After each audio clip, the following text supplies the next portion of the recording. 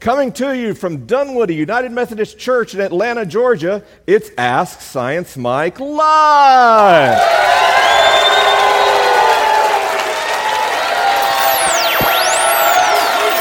He's got questions, he's got answers. Even though he may not understand, he'll talk anyway. He got problems, he won't solve them, but he'll talk and talk and talk until he's blue in the face. Science, faith, and life. Ask Science Mike. Welcome to Ask Science Mike, the weekly podcast where I answer your questions about science, faith, and life. I'm on tour right now promoting my new book, Finding God in the Waves. On October 21st, we'll be in Chicago. October 25th, Fruitland Park, Florida. November 2nd, Kansas. November 6th, Savannah, Georgia. November 11th, Costa Mesa. November 12th, Glendale. November 13th, Los Angeles. November 20th, Portland. November 21st, Tacoma. November 26th, Thomasville. November 30th, Boston. More dates after that. So if you'd like to see me on tour, go to findinggodinthewaves.com/tour. But for now, we've got a podcast to do, so let's get it started.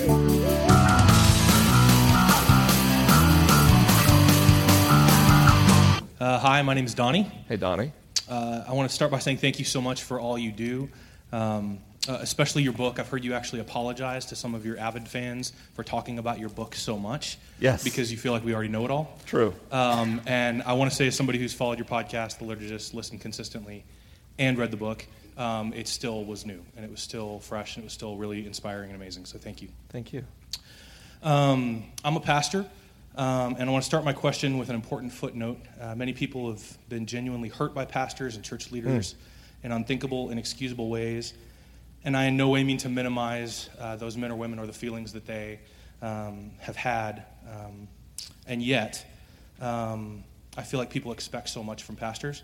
Vulnerable yet untouchable, sinless yet authentic, experts on money, sex, the Bible, relationships, and theology. And there's often very little grace for me. Often I have to answer questions with a no or tell people the direction they're going isn't the direction we are going, or especially in music, as I'm a worship pastor, tell them they are not as gifted as they think they might be at whatever that thing is, and try to do it in a gracious and careful way and loving way, and yet it never works. People are consistently offended, consistently take their ball and go home, consistently tell me, however I handled it, it was wrong. Mm-hmm. My question then is, neurologically speaking, or any insight you have, how do you tell someone something they don't want to hear, especially when it's personal, and have them receive it with the gentleness it was intended? I think that's my question. Second part of the question is that you playing bass on the intro. It is not me playing bass on the intro. I've always wondered that. That is my dog, Jeb Bodiford, who played every instrument on the theme song. I'm going to answer that because I can vamp and think. Because you curved the question at the last second. So I had an answer spooled off based on where I thought the question was going, and then you changed it, which is kind of cheating. It's cool. This show was not my idea. This show, people who listen to the Liturgist podcast started emailing me and tweeting me and saying, hey, can you talk about more science on the Liturgist podcast? And I said, no, because then it's just a science podcast. So they said, we'll start another podcast where you answer science questions. Like one a week. And I was like, no one would listen. And they're like, we'll listen. And there's like 10 of us. It's like, fair point. So I started the podcast, and I said, who would be interested in a weekly Q&A show about science hosted by me? And, like a couple hundred of you retweeted that. So I was like, oh, so there's more than a dozen. And so I called Jeb, and I was like, I need a theme song. And he wrote and recorded that theme song in like 2 hours. So Jeb's awesome. But I didn't play bass because I'm terrible. On your actual question, it's tough. And it's especially tough for pastors.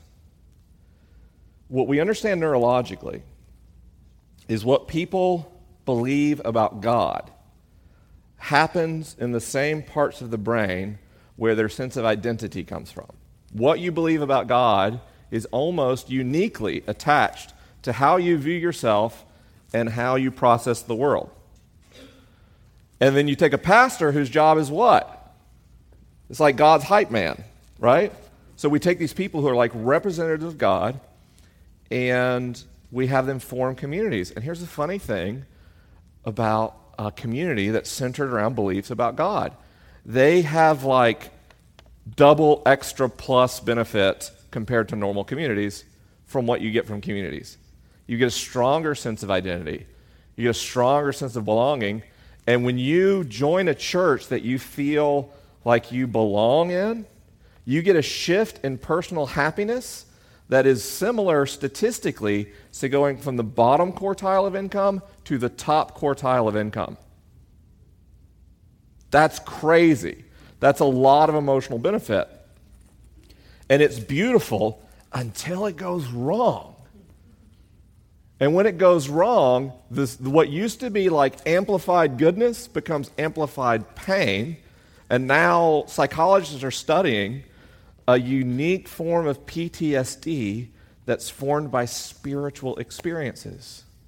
It's crazy how much it hurts us when church goes wrong. It honestly, I've noticed, this is not science, this is personal anecdote, so don't ask me for this study on Twitter. But I've noticed that the emotional fallout with a pastor or church community can be similarly disruptive in people's lives to a divorce. And I think both have similar roots. We put too high expectations on spouses and on our faith communities. Now, don't get me wrong. Churches do horrible things. Truly abusive, authoritarian, probably should be illegal kind of things. My entire career at this point in my life, this author, podcaster, is primarily talking to people who have been hurt so bad by the church they won't go anymore, but still have some longing for God. So don't hear for a second that I have anything but exquisite empathy. But I've also seen in non-authoritarian contexts, simple disagreements blow up into situations where people feel grievously wounded by their church. And I know too many pastors who get wrecked by that. I don't know if you've looked at the burnout rate on pastors. There's not a lot of little kids going, one day I want to be a pastor, right? Like, it's a tough job. I mean, look at the degree to which people are doing identity formation and ego validation at church, which is not a bad thing. Where else can the average person stand on stage and sing in front of people? Right? Where else? Karaoke. That's it. That's it. Karaoke, it's okay if you're terrible. The entire audience is plastered. At church, only like a third of the audience is plastered. And so that's great. I had people covering their mouth right there. That's good. That one landed. You know, there's higher expectation. But I'm an author now. Do you know the first place I was published as a writer? The church newsletter. The church newsletter is the first time someone ever published my writing and sent it around to other people. It was pre-blog. So people in vulnerability, in growth, like they want to offer something to the community that also happens to make them feel like they have worth. And then it doesn't work. Like, you feel full of the Spirit of God, and you literally never hit the pitch of any note in the entire song. And you have this amazing worship experience, and your eyes are closed so you can't see people doing like this, right? Or you feel like the Spirit of God has put a word in you that must be spoken as you stand up in Bible study and just express this incredible truth about how cats are the incarnation of the Holy Spirit. And like you feel so close to God in that moment, and everybody goes, well, is it interesting? And then there's this fear, right? And then so, what's the work of the church? What's the work of the church? To offer healing to the broken. Broken people are actually pretty hard to be around. Their stuff's all messed up. They're rough around the edges. They cry too often. They're socially awkward. They're drunk at church, right? Like all these things. Like The church is a gathering of people who are messed up, but we're Americans, right? So our churches happen with excellence. We get like the best singers who, like they sing like our worship leader sings the national anthem at the local sport thing. I'm not into sports. I couldn't think of a specific sport. Right? That's our caliber. Like our musicians, they're going to music school. Like we just have the best people in our community, and everything. The focus becomes on what's like the best execution. And where does that congregational expectation get placed? On the pastor. So you have a pastor. I'm trying to give everybody empathy here. I hope I've established that people who are doing something badly in your church, it's coming from a place of vulnerability and desire to serve. Are you with me there? So now other people say, well, I don't have that many hours in the week, and I definitely don't have that many hours on the weekend. I'm not listening to tone-deaf people sing, Pastor. So 8 people say that, and 4 of them are big tithers. And let's be honest, church, none of you tithe.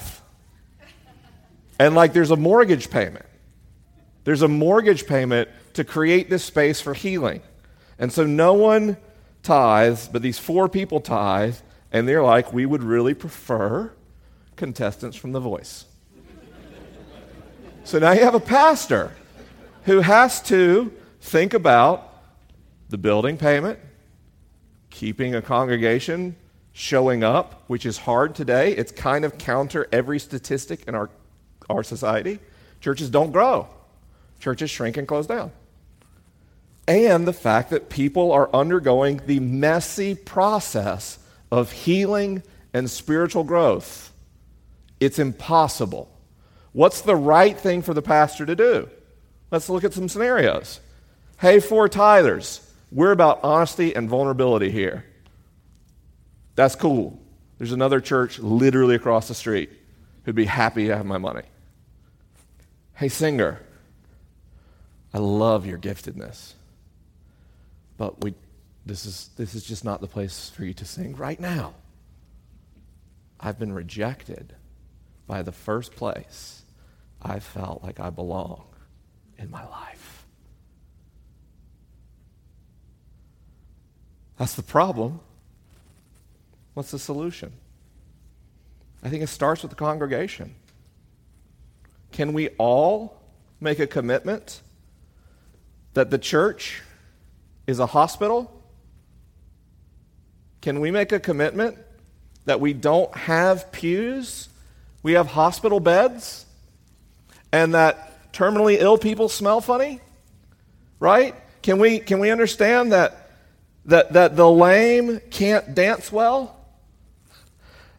The point of this institution formed by this Jesus we think is so special is to be the source of healing in this world, a unique place of unconditional love. So what do? I tell my pastor how great things are. And I celebrate when the music is bad. You know why? Because a bunch of people decide to show up and sing. So part of the pastor dilemma starts with the congregation making a decision to support their pastor. I don't mean the pastor gets a blank check. If the pastor says, we're as a church going to do this thing, and it's just, you just know in your heart it's abusive and authoritarian, that's not what I mean. It's not what I mean. But I mean in the messy details of making a building full of people in America today possible, we lower our expectations on the pastor and increase the amount of encouragement and affirmation we offer, which gives you, hopefully, the space to have completely different conversations. Now, sometimes something has to be said. If the sound person, literally, it's just 55 minutes of squealing feedback. You know what I mean? It works. You're making the face. 55 minutes of that. 55 minutes of that. There's got to be some conversation, right?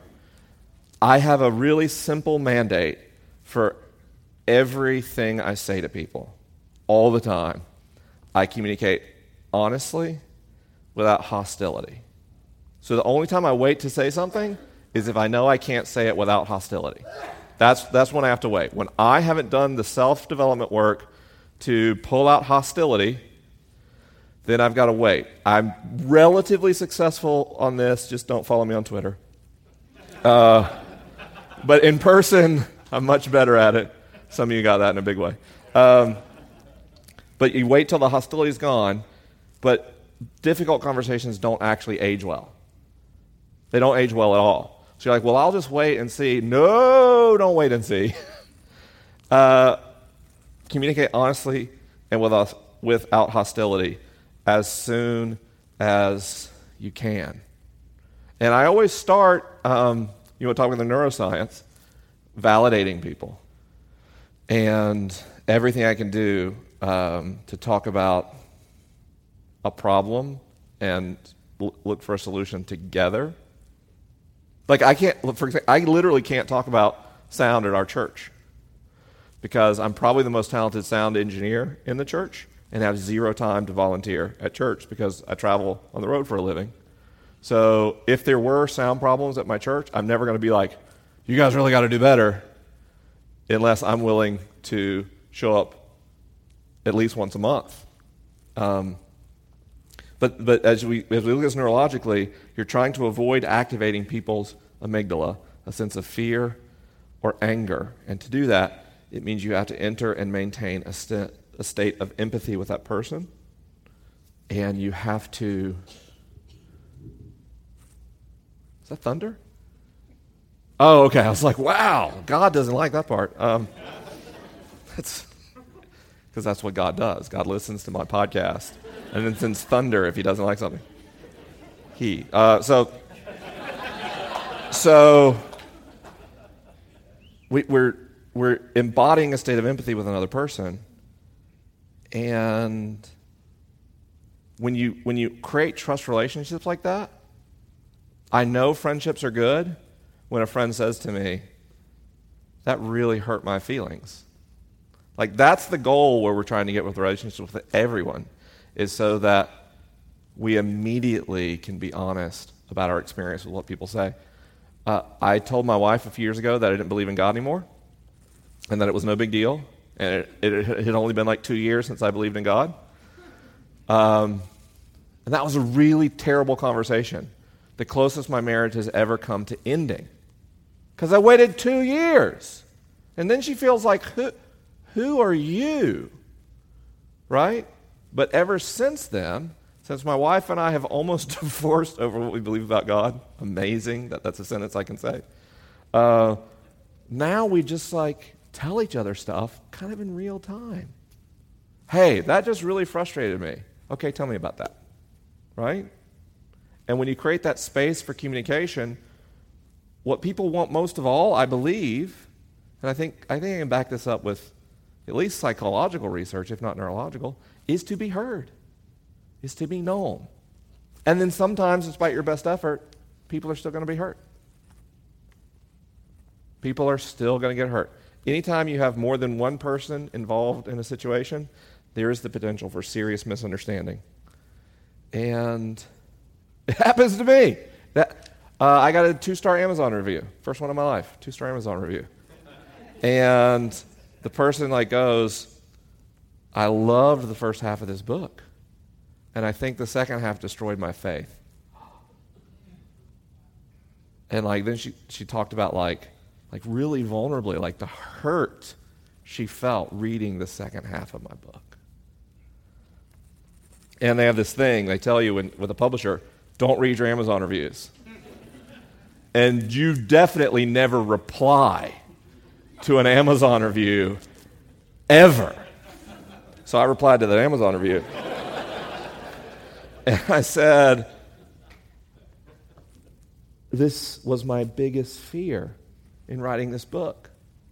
You have just told me my biggest fear, that being honest about what it takes for someone to leave Christianity and become an atheist is new information for some Christians.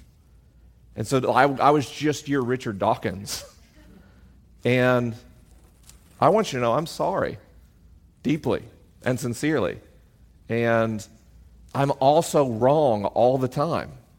So if there's anything in the book, if you want to email me and tell me things that tripped you up, I promise you, I can find you 5 books for each point you make that will convince you I'm totally wrong about whatever I said.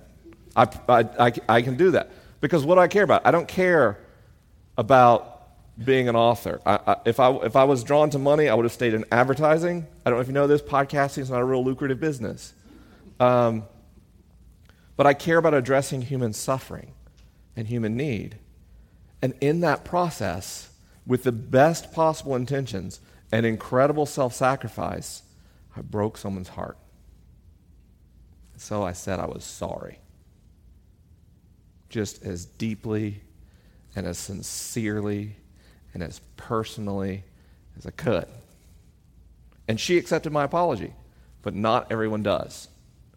And some of those people I see online that my work has hurt them and I'm not able to reach them, they are little ghosts that dance around my psyche.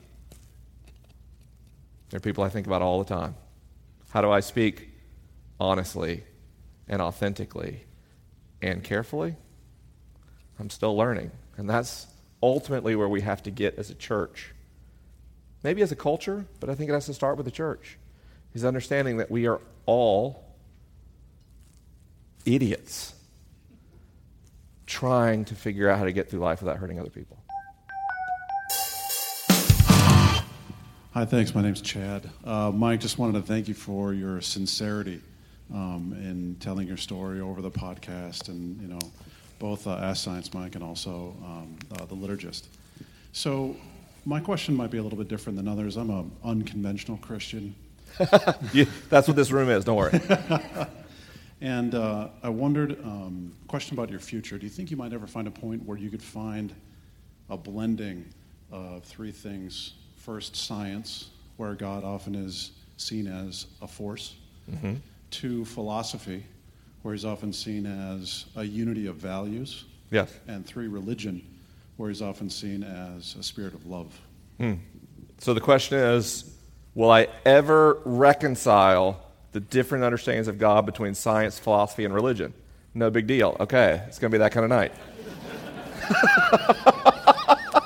Here's an unanswered question the smartest people in the world wrestle with. What's your completely uninformed opinion? I'd be happy to give it to you. The God I see in science is like a force. It's not like the Force, right? It's not like Star Wars. There's no midichlorians. There should have never been midichlorians. Some of you got that. God's not like the Force. Like most Christians would call Einstein an atheist. Let's be real clear. But Einstein talked about God. And that's the God of science. A consistent set of rules and behaviors that make reality possible. Which is amazing. For me, that was my first understanding of God after my beach experience. And to be able to say, I believe in God, like with a little asterisk, and then Einstein's God, it didn't matter. I could use the phrase, I believe in God, and for some reason that was an important thing to me. And I cared about that. And that was comforting. But there's this grinding gear that physics doesn't answer prayer. You know what I mean? Like, dear protons, neutrons, and electrons, really need a good parking space right now. So if you could probabilistically collapse from waveforms into an empty parking space that I can put my car into, praise be to Stephen Hawking. Right? Like, it just doesn't work. And then, then I got kind of into like the philosophy crowd and the theo-philosophy, like the ground of being, or God is being itself. Yeah, that sounds real clever. I'm in. God's not a being, God's being itself. Checkmate, atheists, right? That's an internet joke, man. Sorry. I gotta like switch up to more mainstream humor at some point in my career. But like this, God's not a being, God's being itself, which sounds actually to me relatively compatible with like singularity physics, Einstein stuff. So that's good. That's good. Theology. God is love. Huge problem here. The bridge to Terabithia is closed. So apparently right here, everyone gets all the jokes. And right there is like, what? This guy's messed up. Right, so this idea that God is love is not scientific. It doesn't actually hold up very well in philosophy. Some of you have heard me say this. Martin Luther King said, the moral arc of the universe bends toward justice. No. There's no evidence in science that the moral arc of the universe bends toward justice. If you wanted to have a good scientific claim you could defend, you could say the moral arc of the universe bends toward increasing entropy. Or the moral arc of the universe bends toward chaos. So if entropic heat death is your idea of justice, then yes, the moral arc of the universe bends toward justice. So now I want you to imagine this man who's calling out one of the gravest sins in American history, and it's so sad we can only say one of, because slavery was just one of the awful things we did to create this country. There was the whole native genocide thing, right? So Martin Luther King stands in opposition to that. And can you imagine if in his speech he said there is hope because the moral arc of the universe bends toward entropic heat death? I just want you to picture it right now on televisions across America where people of color, especially black families, are suffering under a systematic institutional racism of segregation born from the Jim Crow South. How does that give them hope, even though it is extraordinarily factually accurate? And here's the problem. Science tells me the bridge from God is love to the ground of being does not get crossed with language. Science tells me that. Because people who contemplate an idea that God is love, anyone who says that with conviction, you put them in a brain scanner and you say, think about God. Imagine God right now. And the part of their brain responsible for love gets really active, the anterior cingulate cortex. The part of the brain responsible for verbal processing, the left temporal lobe, doesn't. And if you ask someone then to not think of God, but to describe God, you can watch as the left temporal lobe and the prefrontal cortex, which is responsible for rational thinking, starts up, and the part of the brain responsible for love gets dimmer. And the process of trying to describe who God is or how God is love actually modifies the brain state associated with God. It turns out the brain states most associated with powerful and life-changing religious experiences are relatively incompatible with both language and our rational brain components. They don't work well. It's like trying to run an Android app on your iPhone. It just doesn't. Boy, I thought that one would be great. I was real proud of that joke and that analogy, and it just flat on its face in this room. It's like trying to have the Seminoles play at the Braves Stadium. Is that worse? It's the only two sports teams I could think of. Because I live in Tallahassee, and this is Atlanta. And the Braves are here, yeah?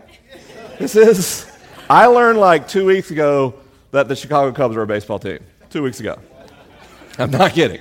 So, but it just doesn't work. It has to be, neurologically speaking, discovered through a mystery that is experienced.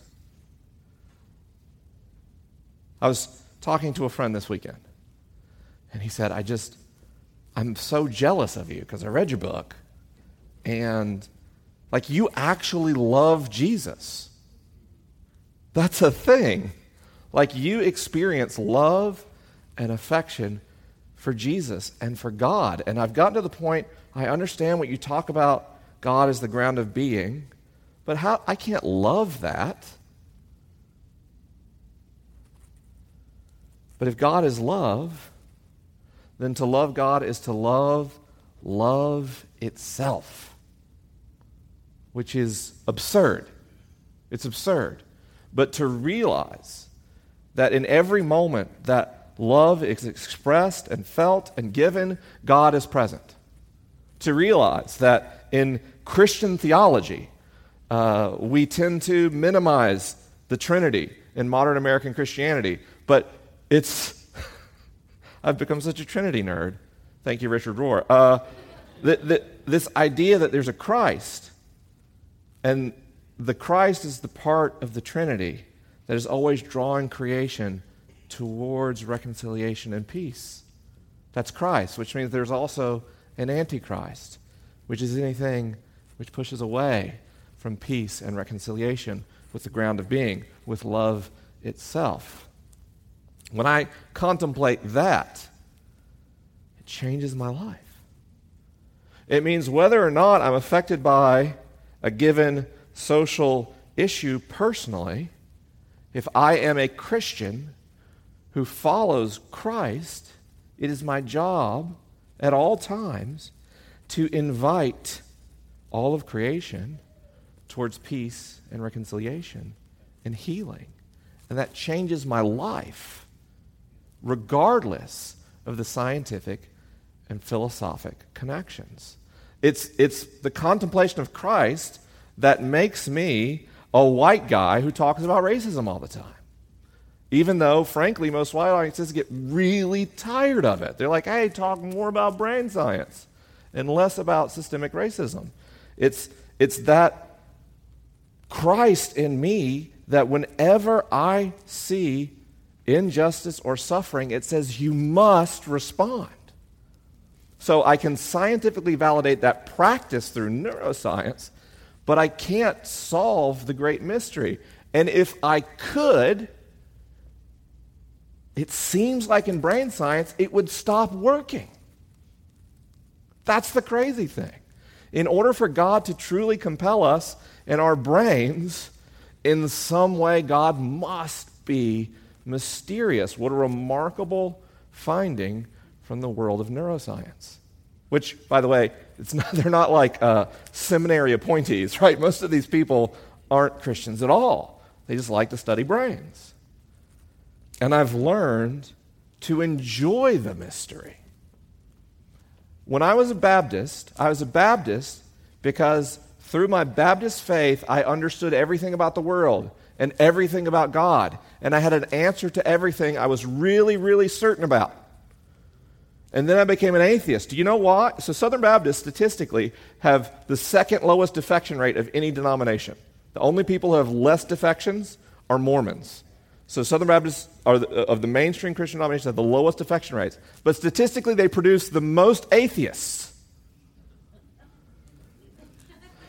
Because atheists and Baptists have this same addiction to be right and to be certain. Now, don't get me wrong. I very much think there is a silent majority of atheists who are basically like mainline atheists who are like, I don't care what you think. Whatever gets you through the day, that's great. I just don't have a belief about God. Whatever. I'm talking about like the new atheists, the evangelical atheists, right? That's a thing. And they have the same zeal. Science taught me how to be certain about everything. And in both of those worldviews, I was just a real jerk. I felt, even if I wouldn't tell people I was right and they were wrong, I felt it. And now, today, as an empiricist, non-theist, Christian, mystic, blender of labels, I don't know anything.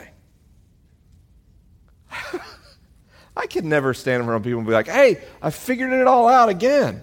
I've been wrong about literally everything twice. Not once, twice I figured out my absolute base assumptions about reality were incorrect. So what's left? To wake up every morning and receive a gift of life and awareness and breath. And the contemplation of a mystery I don't understand means that I want to devote every breath and every energy of every breath towards being Christ in this world and not Antichrist. Hi. Hi. My name is Anne Murray. I want to start out by saying thank you from the queer community, which I'm a part of. Your podcast and your affirmation of like who we are and that it's okay for us to exist in the church is like, oh my God, thank you. My question is about globalization and the possible end of the world. It's an Ask Science Mike night. I know that I have a hunter-gatherer brain. I also know that there are many parts of the contemporary world that are hunter-gathering communities. Like I've studied Kungsan in Namibia. The Balinese are not hunting-gathering, but they're being pushed into modernity, and it's like destroying them. Yes. And the whole community of globalization seems to be caught in this tension of like we're all trying to be hunter-gatherers and survive and like love each other, but like we can't. Like I feel subverted at like most every turn, and it feels like that structure can't and won't hold. Like even this presidential election, it just feels like everything's gonna fall apart like tomorrow. So I'm wondering, is there like how to exist within that? And then like are those structures going to collapse? Are we going to be able to evolve? Is there kind of like hope for this thing that's just kind of, it doesn't seem to be working? Does that make sense? Makes a lot of sense. Unfortunately, I understand the question, yeah. So, I'll tell you a story. A man who works in advertising, who feels already unqualified to do that because he's like a computer programmer who started working in advertising, starts a podcast. And every question's welcome. The expectation is mainly former evangelicals who are learning about science for the first time will ask really easy science questions he can just knock across the plate. And instead, a bunch of people smarter than the host of the podcast start sending in questions like that. That I go,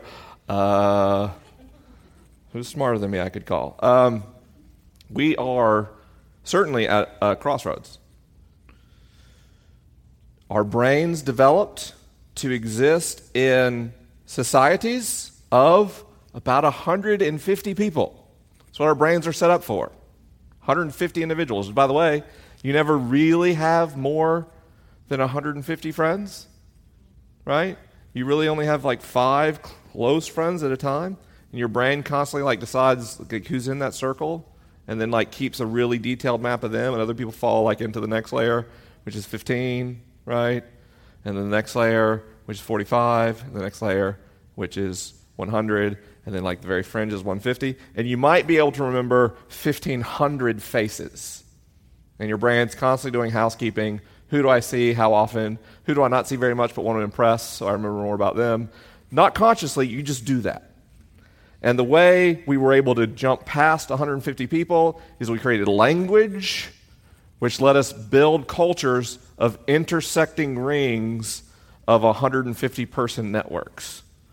So, by the way, understanding this makes social dynamics fascinating and make more sense. Why is it in the church there's always like this clique of 5 people? Because they have brains, right? And they're like in a really big church. Like there's kind of like this group of 150 and this group of 150, and they have an overlap of like 10 people, right? In corporations, any organization of individuals. And we've done some amazing things. It's been a good run. Like I go on airplanes, I just sit in a tube of metal and like hurtle through the air at 500 miles an hour. That's a neat trick. You know what I mean? Like I have a slate of glass in my pocket that like magically through the air has the entire sum of human knowledge that I can just ask it by saying, "Hey Siri." And so that's incredible. But we can also split the atom. And that's pretty scary. So let's go one thing. We have hunter-gatherer brains. No problem. Well, if we all just become hunter-gatherers again, cool. The carrying capacity for this planet of hunter-gatherers might be 3 million people. So there could be a slightly rough transition period where we convince like 7 billion and change people to not exist anymore. Okay, so no big deal. We just agreed to not bomb each other. That's going well. It's going real well. I mean, like, I think, like, literally right now, Russia has a nuclear sub off the coast of Poland. Like, right now, like, posturing. But let's suppose we, like, convince ourselves not to use nuclear weapons. Which, by the way, most people are good at math, say that in any 1 year, we've got a pretty low chance of nuclear war. But low chances over and over become high chances. So like a lot of the experts think, like you probably can't go more than 150 years without a nuclear altercation. Because another thing we know about Homo sapiens is they're the most violent species of primate on the planet. Much more likely to go to war than chimpanzees, who are the second place in that rather terrible Olympic game of violence. But let's say somehow we figure out how to not use nukes. We've got 400 parts per million of CO2 in the atmosphere right now. It's already done. It's already done. There's already 400 parts per million thanks to a global industrial economy who's like, what we should do is take plankton that died and fossilized millions of years ago, just burn them. It's free energy. They got energy from the sun, so we can just get all that energy right at once. And all we'll do is make the atmosphere like it was a few million years ago, before there were people. And which means there'll be no ice on the planet, which sounds awesome. I hate cold. Like, I live in Florida for a reason. To me, Atlanta's the frozen north. It's too cold here. So that sounds awesome, except all that water's going to go somewhere. So, sorry, Miami. Right? We don't need Miami. So, maybe eventually Tallahassee will be a coastal city again. Maybe eventually Tallahassee will be underwater again. We're at a real junction point. We're too smart for our own good. Primates that make iPhones. I mean, just, and people are like, well, I don't think humans are primates. Turn on the news. Watch literally any panel of two screaming heads at each other and tell me humans aren't primates. I've actually done this. I don't care, Fox News, MSNBC, CNN, I don't care, any of them. Pick your bias. And then play like Jane Goodall video of chimp confrontations at the same time on your computer. It's incredible. It's small government, right? Internet people, I'm slapping my chest like a monkey. So what do we do with primates that split the atom, primates that burn old plankton? Primates who, through their cognitive processes, think about their own needs, the need of their tribe of about 150 people. It's where you make your decisions. Of your 150 people that your brain thinks are important, undue importance is given to your children and your grandchildren, if you have them. What's best for my kids trumps everything. Trumps, haha. Won't do that again, promise. So, Like, that's the most important thing. What's good for my kids and my grandkids? Good school zones, right? Like a 401k, like, 8% of us do that well. It's very limited things. So what's good for our children and our grandchildren turns out often to be terrible for our great-great-grandchildren. But we don't have the ability to think in a timeline that goes past a generation we might see face-to-face one day. And that's worked really well for the entire time Homo sapiens have been on the planet until we figured out how to burn fossil fuels and split the atom. I have this crazy hope that globalization will place a strong enough selection pressure on the species to reward organisms that think more than 2 generations out. That's my hope. My hope is that it won't happen with our 150, but maybe in those 1,500 faces maybe we can recognize, some will be people that live on other continents that we know through the internet. So that we'll understand exactly what our decision to eat a Whopper out of a styrofoam container means to the lived experience of someone in South America or Africa. Right? My hope is that this virtual world that we live in, an increasing globalized society, that the friend you talk to at a weird time on a conference call because they're on another continent makes it into your 15.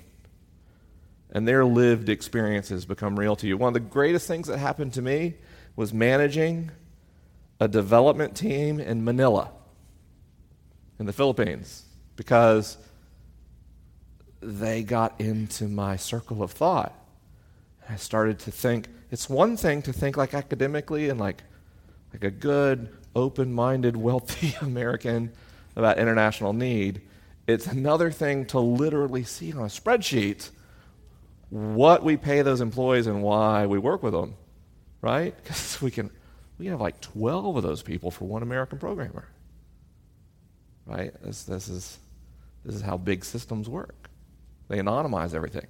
So if there's a hope, it's that globalism starts putting faces on things again. I don't think it's a shoo-in, which is, by the way, why I think the church really needs to matter right now. The church really needs to matter right now, and the church doesn't need to matter in trying to win offices or moralize about social issues. The church needs to put a face back on humanity so the species doesn't go extinct. That's the terms I'm talking about. Sorry if you've heard this, because I think someone asked a very similar question real recently, so don't listen to the last 2 episodes of Ask Science Mike. But if you talk to the nerds, what should matter politically, whole different set of priorities. Priority number 1 for the species, CO2 in the atmosphere. Number 1, easy. Number 2, why CO2 in the atmosphere? Because no other justice issues matter if we don't have fresh water and food for anyone, right? So CO2 in the atmosphere. Number 2, methane in the atmosphere. The atmosphere gets 1 and 2 because we only know of 1 atmosphere in the entire universe that supports human life, right? After CO2, nukes. We have to do something about nuclear weapons. Why? Because nuclear weapons send one message to the world, and it's hashtag no lives matter. Because it's the end of the species. The next issue for the nerds, poverty. Surprised? Poverty, scientifically speaking, seems to be the root of most social ills. Right? How do we fix terrorism? Get rid of hungry and thirsty people. How do we fix, justice issues? Poverty. Poverty, poverty, poverty, poverty. Stop fearing each other and start feeding each other. Start building systems where every person has education and economic empowerment, Because the nerds realize this is the most violent species of primate on the planet. And if you look at our closest relatives, chimpanzees and bonobos, they're almost identical to each other. They've split very recently in the evolutionary history of the species. What is the difference between chimps and bonobos? Chimps developed in an environment where resources are scarce, and bonobos developed in an environment where resources are plentiful. Our nearest cousins, so as the solution to conflict in humanity, don't make scarcity an issue for humans ever. The smartest thing you can do to protect yourself is make sure your neighbor is not hungry. That's it. It's it. Open and shut. So, one day when a PhD scientist runs for president on that platform, and everyone laughs at them, they're talking about really well understood science. And if we don't get the resolve to think that way, instead of like bathrooms or whatever, like these are just not existential for the species problems. We know what the existential issues are, and they're so scary we don't want to talk about them. So I think the church needs to become the voice that says, let's bring the kingdom of heaven near. Right? And what's the metaphor Christ used over and over and over and over and over and over and over for the kingdom of heaven? A table at which the poor were fed. Hi, my name is Daniel, and I was a missionary overseas for several years in a city where it was 100% Muslim. And in that place, I really discovered a love for Jesus. Amazing. Because traditionalism, the church, Christian infrastructure, all of that was stripped away. And the only thing I had was Jesus. Mm-hmm. And with that, I was desperate to share about Jesus with the fellow Muslims that were around me. But a lot of trauma happened, very intense trauma, and I had to come back to America. And I expected to feel safe in the church, but the church was the hardest place to come back to. Yeah. And I went to all the churches around the metro Atlanta area and just was not safe for me. And then I discovered your podcast. So thank you. It gave me so much hope and restoration and healing. So with that, I was just thinking, and I mean no disrespect to this church. Yeah, of course. Is there a whisper or any movement to start a denomination of your own?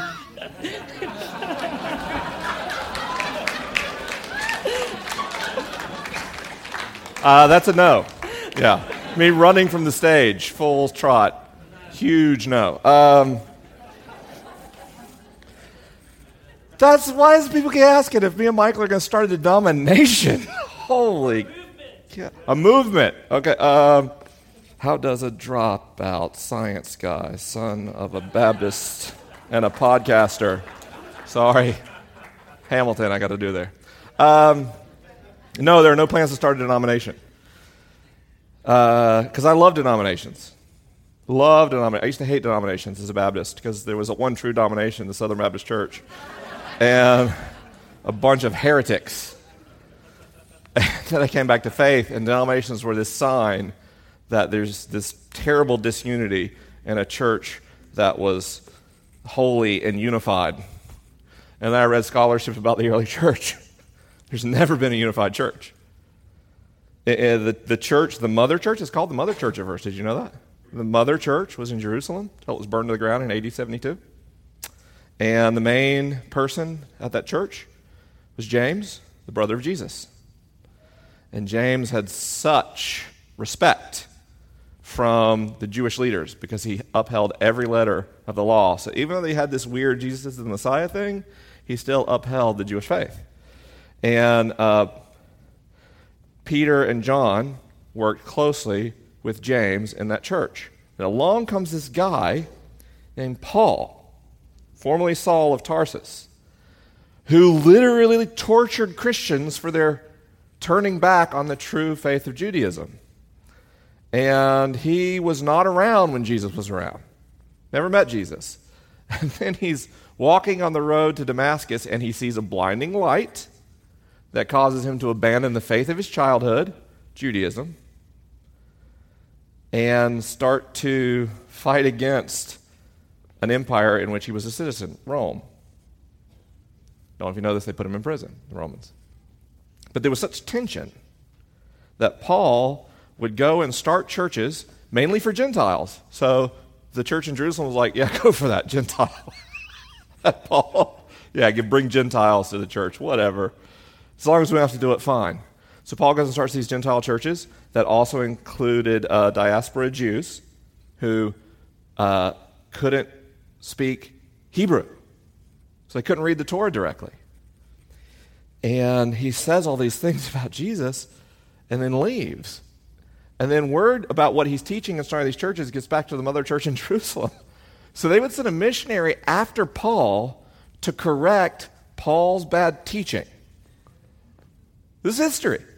And so then Paul would hear about the mother church basically being like, listen, Paul's got a good heart. Bless his heart.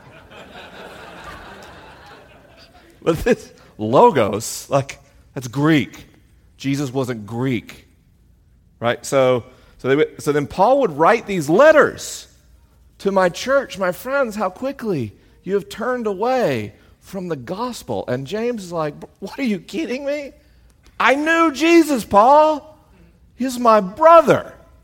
I know what Jesus was about. I talked to him. Paul's like, oh yeah?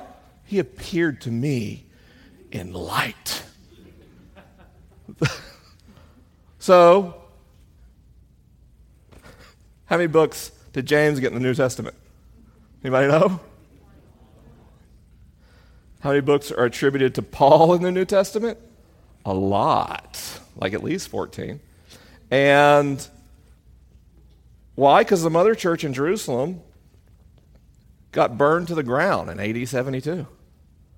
And suddenly Paul, I'm sure he was grieved, but suddenly Paul's writings are the only writings left from that time period in any significant number because they weren't kept in that church.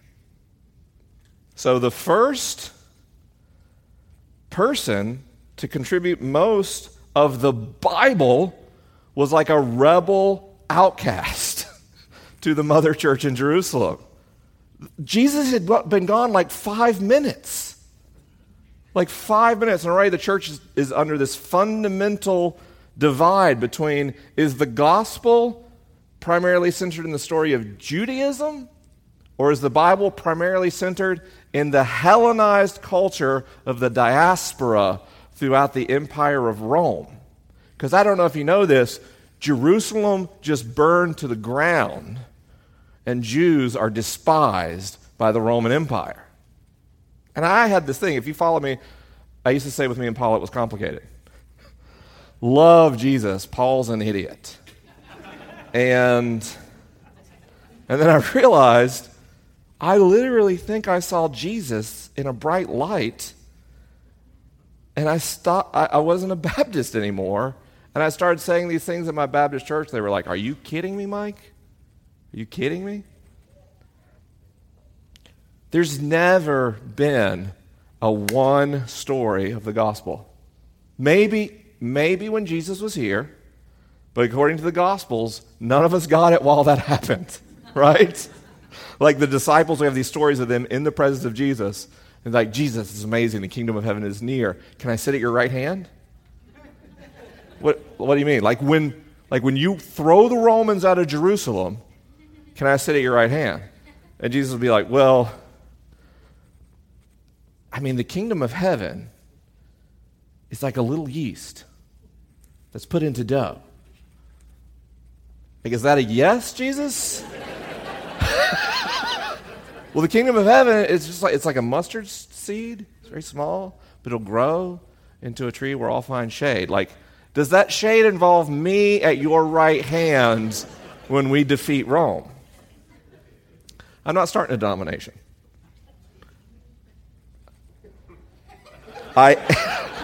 That wasn't a joke, but my timing made it seem like it was.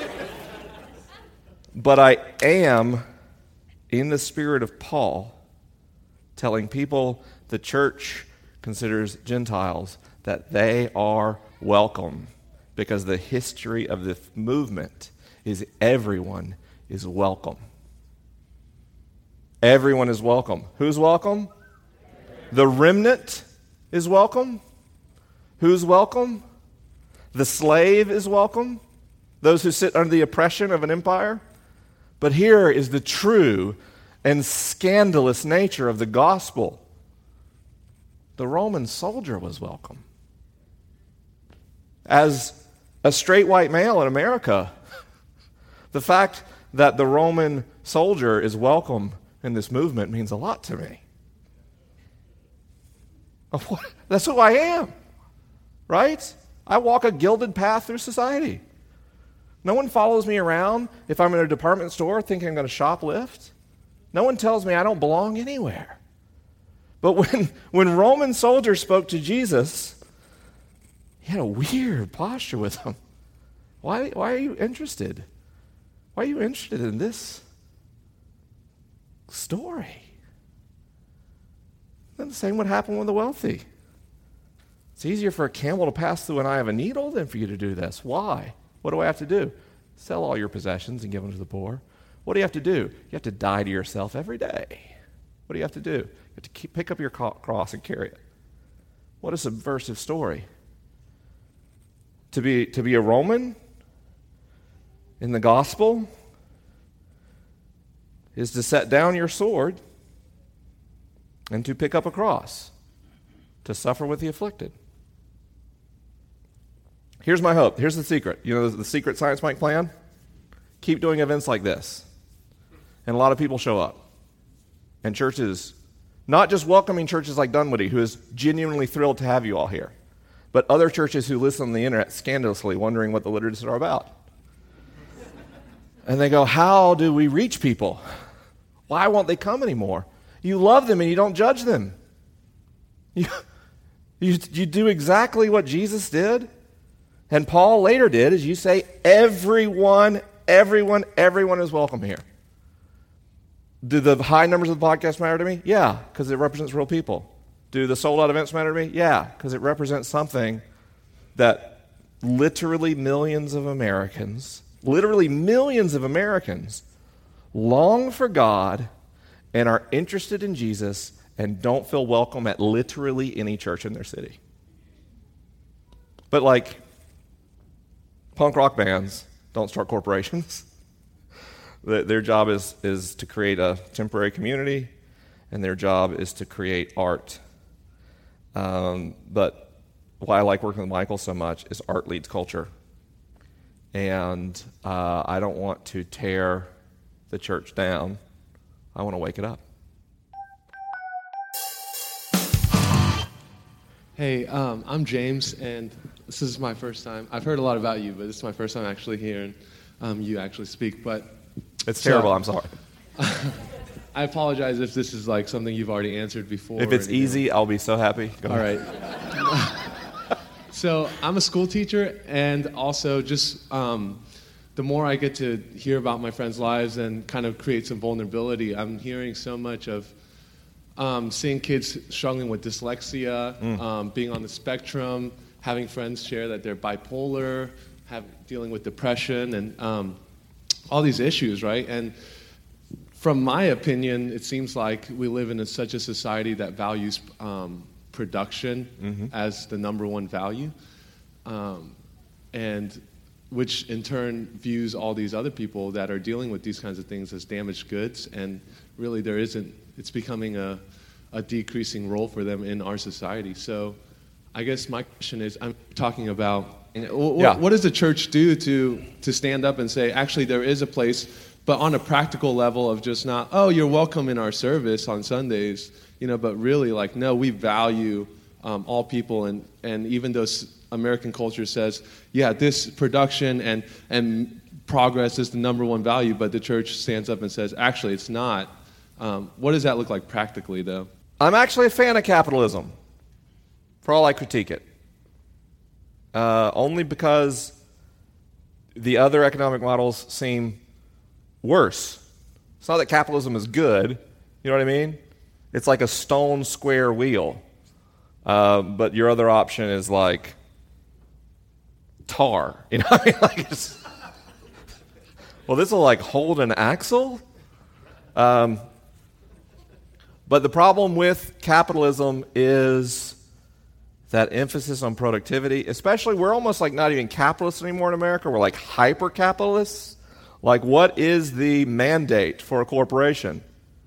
To return value to its shareholders. You can do some really messed up stuff and fulfill that mandate. Don't worry, though. Google figured it out. Like, and don't be evil.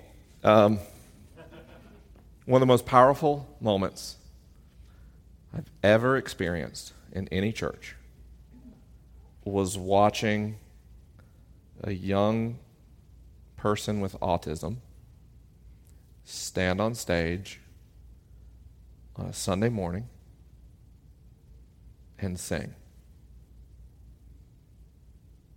And I've seen some seriously amazing people make spiritual music. I've heard the most talented communicators in the world, not just at church, but in larger. He's not just one of those powerful experiences I've had in church. It's the most powerful experiences I've had in my life. And we all learned something that day. You don't applaud and cheer for someone who has autism. It's overwhelming. It's terrifying. They've done this thing that is so alienating. I'll be honest, I'm an extrovert. So I walk out and I see all these people looking at me and I go, wow, I'm amazing, right? But right after I had a motorcycle accident and a double brain bleed and I stretched my vestibular system while wearing a helmet, I had anxiety attacks in crowds. I was like, this is bad. I just quit my job to talk on stage for a living. And I'm so happy that happened. It's the first time in my life I kind of got like why applause is terrifying to someone. Right? So we all had this moment and we did the most natural thing for normal, neurotypical, able-bodied people. Woo! And the person tried to protect themselves in all vulnerable areas and ran off the stage. I get accolades all the time from people in the queer community, from people of color, for showing up. It breaks my heart every time. I've done the most basic thing. I've acknowledged your basic dignity as a human being. I have a friend who I think is one of the most talented people I've ever met. She writes, and I said, I'm sorry if it's creepy. Your work is so moving to me. And she said, you're the first and only white man who's ever said that to me. I shouldn't. It's, you know what I mean? It's like I'm getting a gold medal for like not throwing a tomato at someone. It's a weird dynamic. And in that moment on that stage, we created a space and we were all moved. And we still didn't get it, so we screwed it up. We got to start listening to different stories closely and carefully and graciously. We've got to learn that with only the best intent, no one does this stuff on purpose. That some of the things that we do that are the most sincere and most beautiful harm others. Something as simple as applause and cheering. So we have to create new social norms. We have to know when to do this instead. We have to know when to do this instead. Right? We made all this stuff up. Applause isn't like biologically driven. It's social conditioning. We got to create new social structures that create space for everyone. It's the mandate of the gospel. And what does that look like? I'm really consistent on this point. All the time, pastors call me and they say, how do I make my church more diverse? You make your platform more diverse. You make your leadership more diverse. The speakers you pay to come to your church need to be more diverse. What kind of diversity? Every kind you can imagine and the stuff you can't imagine that other people tell you about. And that includes different ability levels. Because here's the funny thing that happens. The church is uniquely situated to not think about returning value to shareholders. So you realize that. That's a gift. This painful stuff we think about, trustees and tithes and all the money stuff we hate, is actually a gift. We don't have to think about profit structures. And we can create beautiful spaces. On the Liturgist podcast, we did an episode about marriage equality. We were so proud of it. So proud of it. And we released it. And it actually did shape the conversation meaningfully in the church among white people. You know why? Because there were only white people on it. It didn't even occur to us. It didn't even occur to us. And so I have this incredible fear as I release that episode of all the blowback I'll get from conservative evangelicals who don't even want to have a conversation about people's human dignity. And the first thing I get instead was people of color saying, "Why is this podcast so white?" And my instinct immediately was to get defensive. And I'm trying to do this thing for justice here. How dare you? And I remembered, Mike, you always tell people to communicate honestly without hostility. So I hit delete, delete, delete, delete, delete, delete, delete, delete, delete, delete, delete, delete, delete, delete. You're right. Tweet. You can't just say you're right. We honestly didn't think of it. I said it was honest. And I got raked over the coals, and I should have gotten raked over the coals. I should have got raked over the coals. And we made a decision on the Liturgist podcast that we wouldn't include diverse voices speaking on issues of diversity. We would include diverse voices speaking on issues of anything in every episode. You know what happened? The podcast got a lot better. The podcast got so much better. And the audience got bigger. And the audience got more diverse. And the people that come to events got more diverse. And what we've been talking about lately is every person who's ever been on the Liturgist podcast, able-bodied, able-mind. Right? Our podcast embodies ableism in the same way that it embodied whiteness in the first season. So what do we want to do? Truly embody diversity. Right? And every church and every community can do that. It's really simple. It's really simple. Now, this honestly happens. This is a real thing a pastor told me. I don't think I know any black people well enough to invite them to come lead in our church. Okay, that's a great thing you've realized. This is good. I celebrate the fact that you realize that. And now you have to intentionally change your social network. Because how can you expect your church to embody diversity if your life doesn't? Right? It's all choices we make. It's all stuff we made up. And so for accommodating people on different mental health spectrums, different ability spectrums, is to embody diversity not in the pew, but on the platform.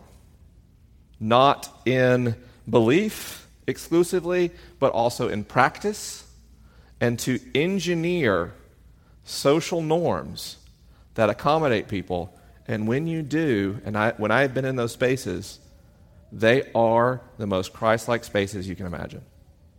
Jesus, such an old metaphor, but I love it. Like Jesus just indwells in that space. The presence of God is so known because Jesus was not just for Jerusalem, and Jesus was not just for Rome. Hi, Mike. Hi. Thanks a lot for what you do. It's really meant a lot to my faith. You've talked quite a bit about your coming back to faith and how you have a construct that you can view God through now. Mm-hmm. You haven't talked quite as much about the devil and how he's really been left out of your work a lot. Yeah. And just to be honest, I think for a lot of Christians, at least that I've met, the devil actually plays a large part in their lives, literally. So I'd be interesting to hear you talk a bit about, from a neurological standpoint, if there's been any studies of what that does in people's brains when they think about the devil.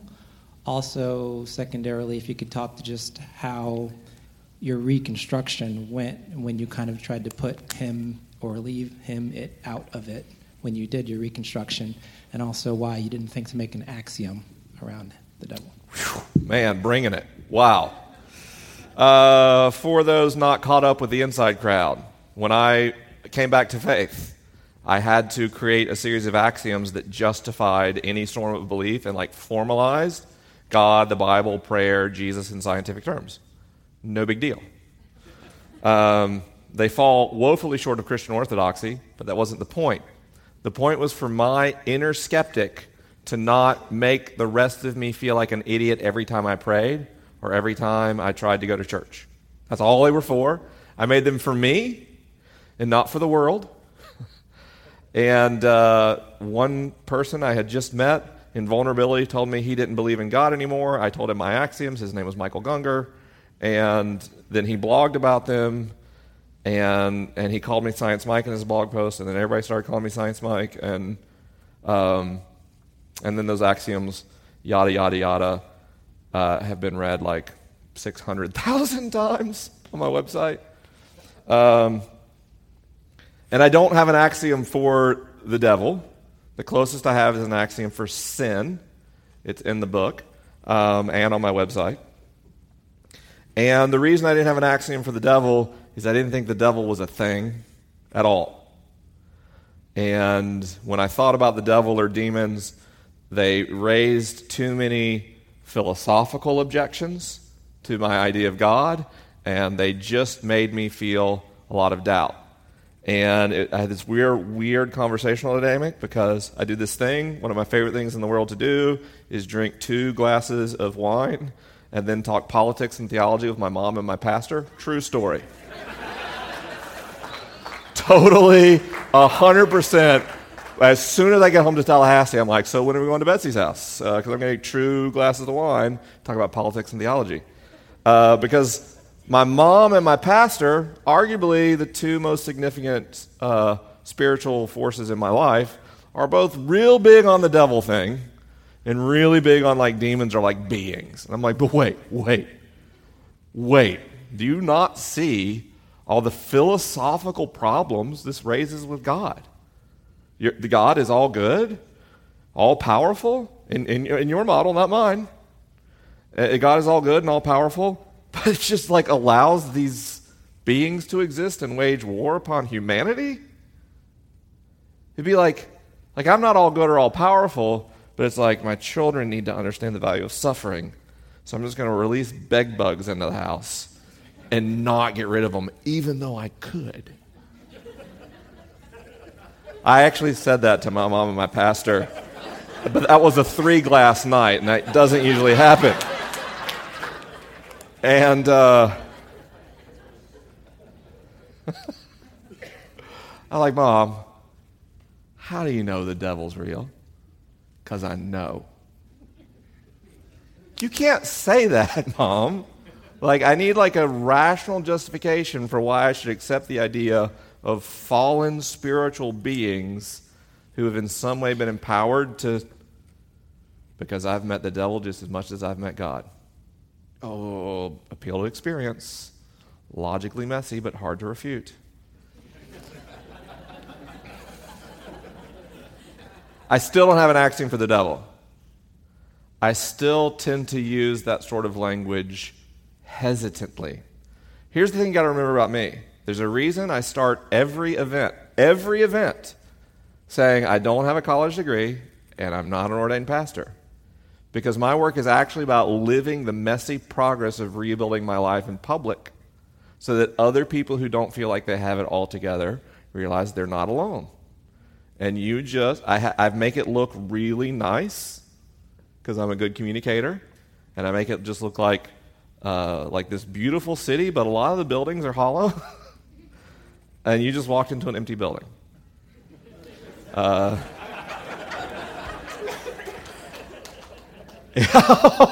you. So you walked in. So I don't know. Here's what I do know. Let's talk about how long have I been really into the Trinity again? When did I talk to Richard Rohr on the podcast? Like this spring? So like just before that, Rob introduced me to Richard Rohr, and we talked about artificial intelligence and the Trinity. So he wanted to talk about AI, I want to talk about the Trinity. And I was like, this Trinity stuff's blowing my mind. And so the idea of Christ introduced the idea of Antichrist to me. And so I could imagine that in the same way that Jesus represented an incarnation of Christ, and the church would say the only full incarnation of Christ, but that when we model our lives after Jesus, we all become more limited incarnations of Christ, that sometimes people can also become incarnation of Antichrist. I think sometimes we call those people demon-possessed. I think sometimes we say those people are motivated by the devil or Satan. I mean, let's be honest, the biblical language for this being is quite diverse. At some point in church history, it's like if you took Harry Potter and made all the Death Eaters Voldemort. It's like the same kind of literary idea. It's like it's all Voldemort. Like, is that not true? Oh, I just thought it was really good. Anyway, sorry. Apparently I took the Harry Potter analogy too far. But literally speaking, they took these different names from different times and cultures, and they just kind of called them all one being, which I'm actually okay with, because we're talking about like what would a unique incarnation of Antichrist look like. I think we see it all the time, by the way.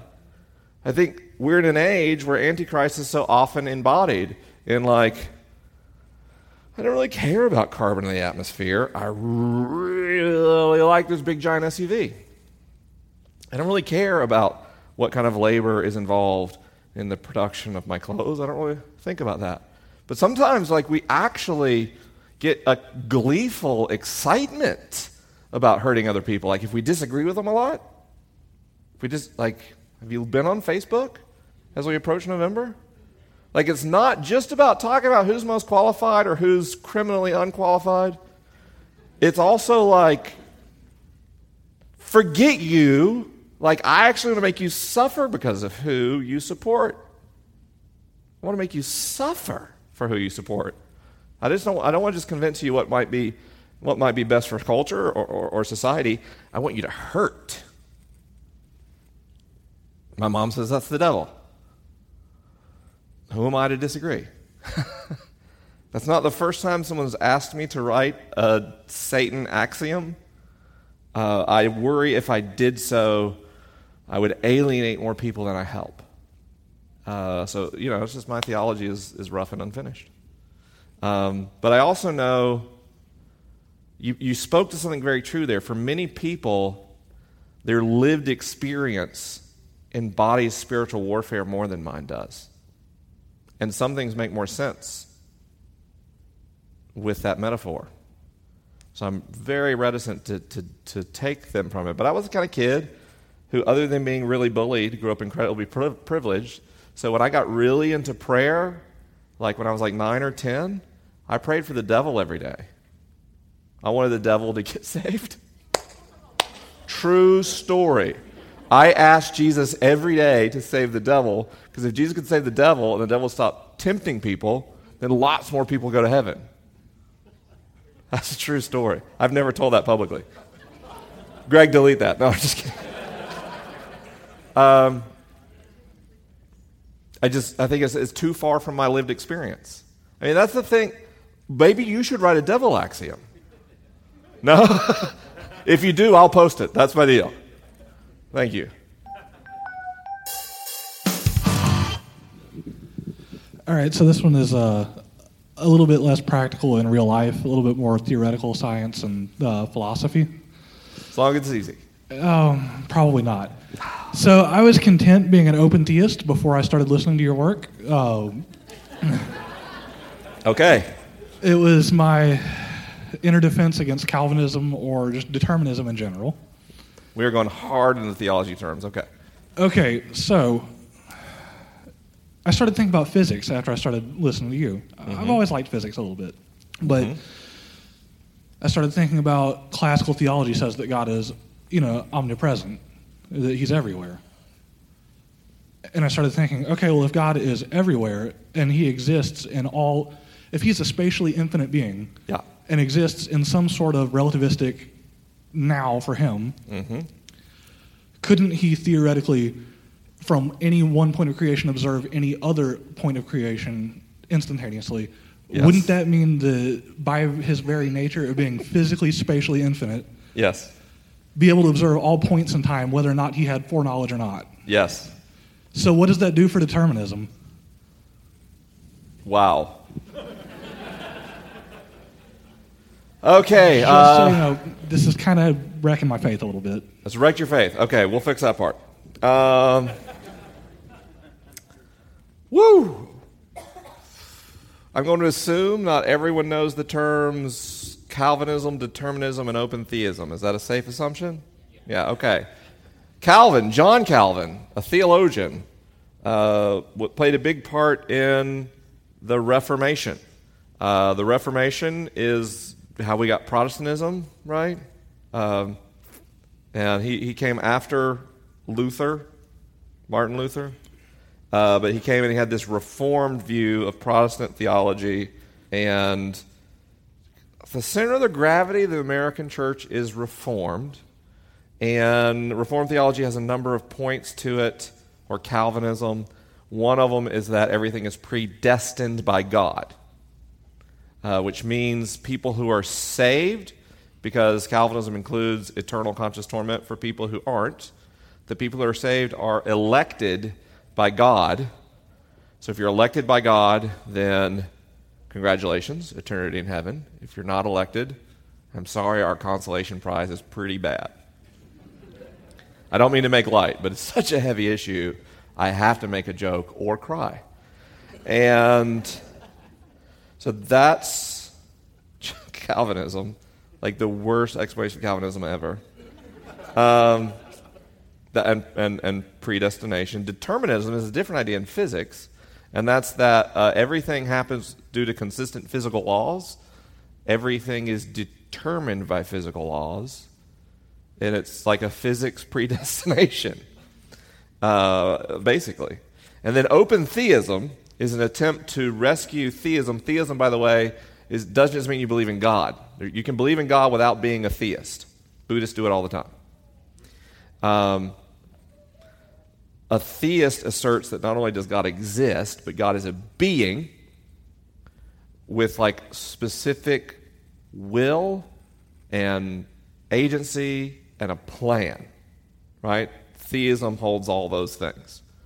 I see some theology nerds shaking their heads in the affirmative, so that's good. Open theism is an attempt to rescue theism, especially among people who were Calvinists, to say that God is, omniscient, omnipresent, all those things, but that God doesn't have complete knowledge of the future. That the universe is indeterministic in some way, and God leaves open, out of God's goodness, the opportunity for creation to be co-created with God on an ongoing basis. So God doesn't know the precise final score of everything. But God's powerful enough to steer that process. I hope I'm not murdering open theism. Okay, because Greg Boyd's a friend and he would be upset. And then you have me, who I'm a materialist. The universe is made of matter and forces and energy. And it's predictable. So yeah, John Calvin was right. Thank you. Man, I thought that one would kill. As many nerds are in here? No, so then I wrecked your faith by talking about relativity. So here's a funny thing about Einstein. Oh, if you've never heard this, I'm sorry, because you won't sleep well tonight. There's no such thing as now in relativity, because time advances at different rates based on what? Gravitation and velocity. It means based on your local gravity and local velocity, the rate of passage of time can change. So in between any 2 points, now can shift backwards and forward relative to each other. In practical terms, if you take 2 points and you put them 10 billion light years apart, that's a long way, admittedly, and you change their relative velocity by like 800 miles an hour, from away back, you can shift the nowness that they share by more than the span of human history.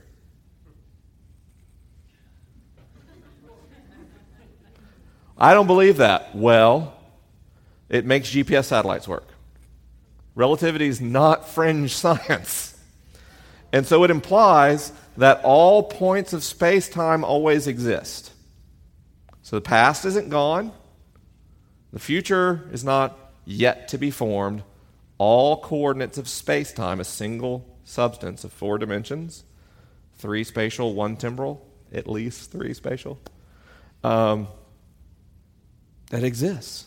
So, like, in theory, you're still getting here tonight. And you're still being born. And your great-grandchildren are already there. They just happen to be at a different coordinate than you're experiencing right now. Eek. Ooh, so then, but wait, like Saints Mike, if that's true, then there is no free will. Yeah, you make a good argument that way. I'm a compatibilist. And so compatibilists, man, we're getting real nerdy. Compatibilists believe that free will is actually compatible with physical determinism. That physical determinism is the mechanism of action of free will. And a lot of scientists say we're idiots. But there are like legit philosophers and neuroscientists who are compatibilists. I'm not like totally alone there. What does this tell us about God? This is actually my favorite part of physics. We make God like us so we can understand God. We ascribe to God knowledge and consciousness and will and agency. By the way, all of those things are based on this moment happens, then this moment happens, then this moment happens, then this moment happens. But any God that's compatible with Big Bang cosmology or Einstein's theory of relativity is weird. Any being that can simultaneously embody all possible points of space-time? By the way, if you run the clock backwards long enough on physics, you get a singularity. We don't think singularity has time. It turns out this idea of an eternal and unchanging God makes a lot of sense in physics. It just makes all the sense in the world. But how do we relate to an eternal and unchanging God? By being a Christian. Seriously, that's the whole point of Jesus, is to put God in a face, to have God tell parables, to have God not just suffer, not just experience joy, but to have a temporal consciousness. So when I have these moments of a God I can't understand, an infinite mystery, a Father creator of a Trinity, I contemplate that God through Jesus Christ, Jesus of Nazareth, the incarnation of the Christ of the Trinity. And in that God, I find a God I can relate to and understand. Now, there's this incredible beauty and mystery that I find in a God of relativity and in physics, but it confuses the heck out of me, and it makes me feel small, and it makes me feel unknown. It makes me feel like God couldn't possibly know me. And that is actually, to me, the beauty of Trinitarian theology. To put a God in three. A God in three. Now, I've talked a lot about the Creator and the Christ. But the most amazing thing about Trinitarian theology is you take the infinite mystery that once dwelled in a temple in Jerusalem, and from that point emanated holiness out to all the earth, and you make the temple people. And now the infinite mystery dwells within you. It actually, to me, sounds like Neil deGrasse Tyson saying that we're the universe thinking of itself. Like we literally we come from God. We come from God. This idea of being indwelled with God is what it is to be a created being. And I think that's beautiful. It's really not well stated scientifically. But I've found most of the time, we'll end on this. What I have found over and over and over and over and over and over is our faith falls down when we try to master it. That's when it falls down. when we try to get to the boss battle in the video game and get a high score, I figured out God. That's like saying I finished the internet. You don't finish the internet and you don't figure out God. That God is not a million or billion or trillion or septillion or octillion piece puzzle. God is a companion on the journey through the path of life, who gave us the gift of the journey and is also the path. God is part of everything that we do and everything we understand and everything that we don't. And I use this image in the book, but the traditional approach in the West to knowledge is to wrestle with reality like a coal miner or a diamond miner, and to pull this gem out of the earth, this truth that I've discovered through the power of my intellect, and to guard it with a closed fist. And I don't do that anymore. It's a bad game. In trust and gratitude, I hold my hand out like this. And sometimes these little butterflies land, these bits of truth, these bits of beauty, grace, and love, and I appreciate them, but I never try to hold them because it would crush them. They're delicate and they're fragile. And when God gives us gifts, they may not be forever. How many of you have a story where what you once thought about God doesn't work for you anymore, and yet you still keep talking about God? The butterfly flew away. But we're happy in faith when we learn to be grateful for what God gave us and look forward with anticipation with what gift we'll receive next. Don't try to win the video game. Enjoy the gift.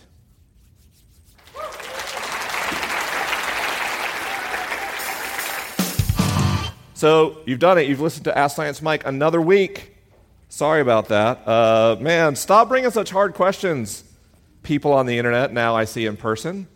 I request at all future tour stops easy questions about simple, well-understood ideas in science or theology. None of this tough stuff. If you'd like to see me on tour, go to findinggodinthewaves.com/tour. I'd love to see you. I want to thank Greg Nordine for editing the show, Andrew Galucki for his work in pre-production, and all of my good friends, the patrons on Patreon, who make this show possible. Thanks for listening, everybody, and I'll talk to you next week.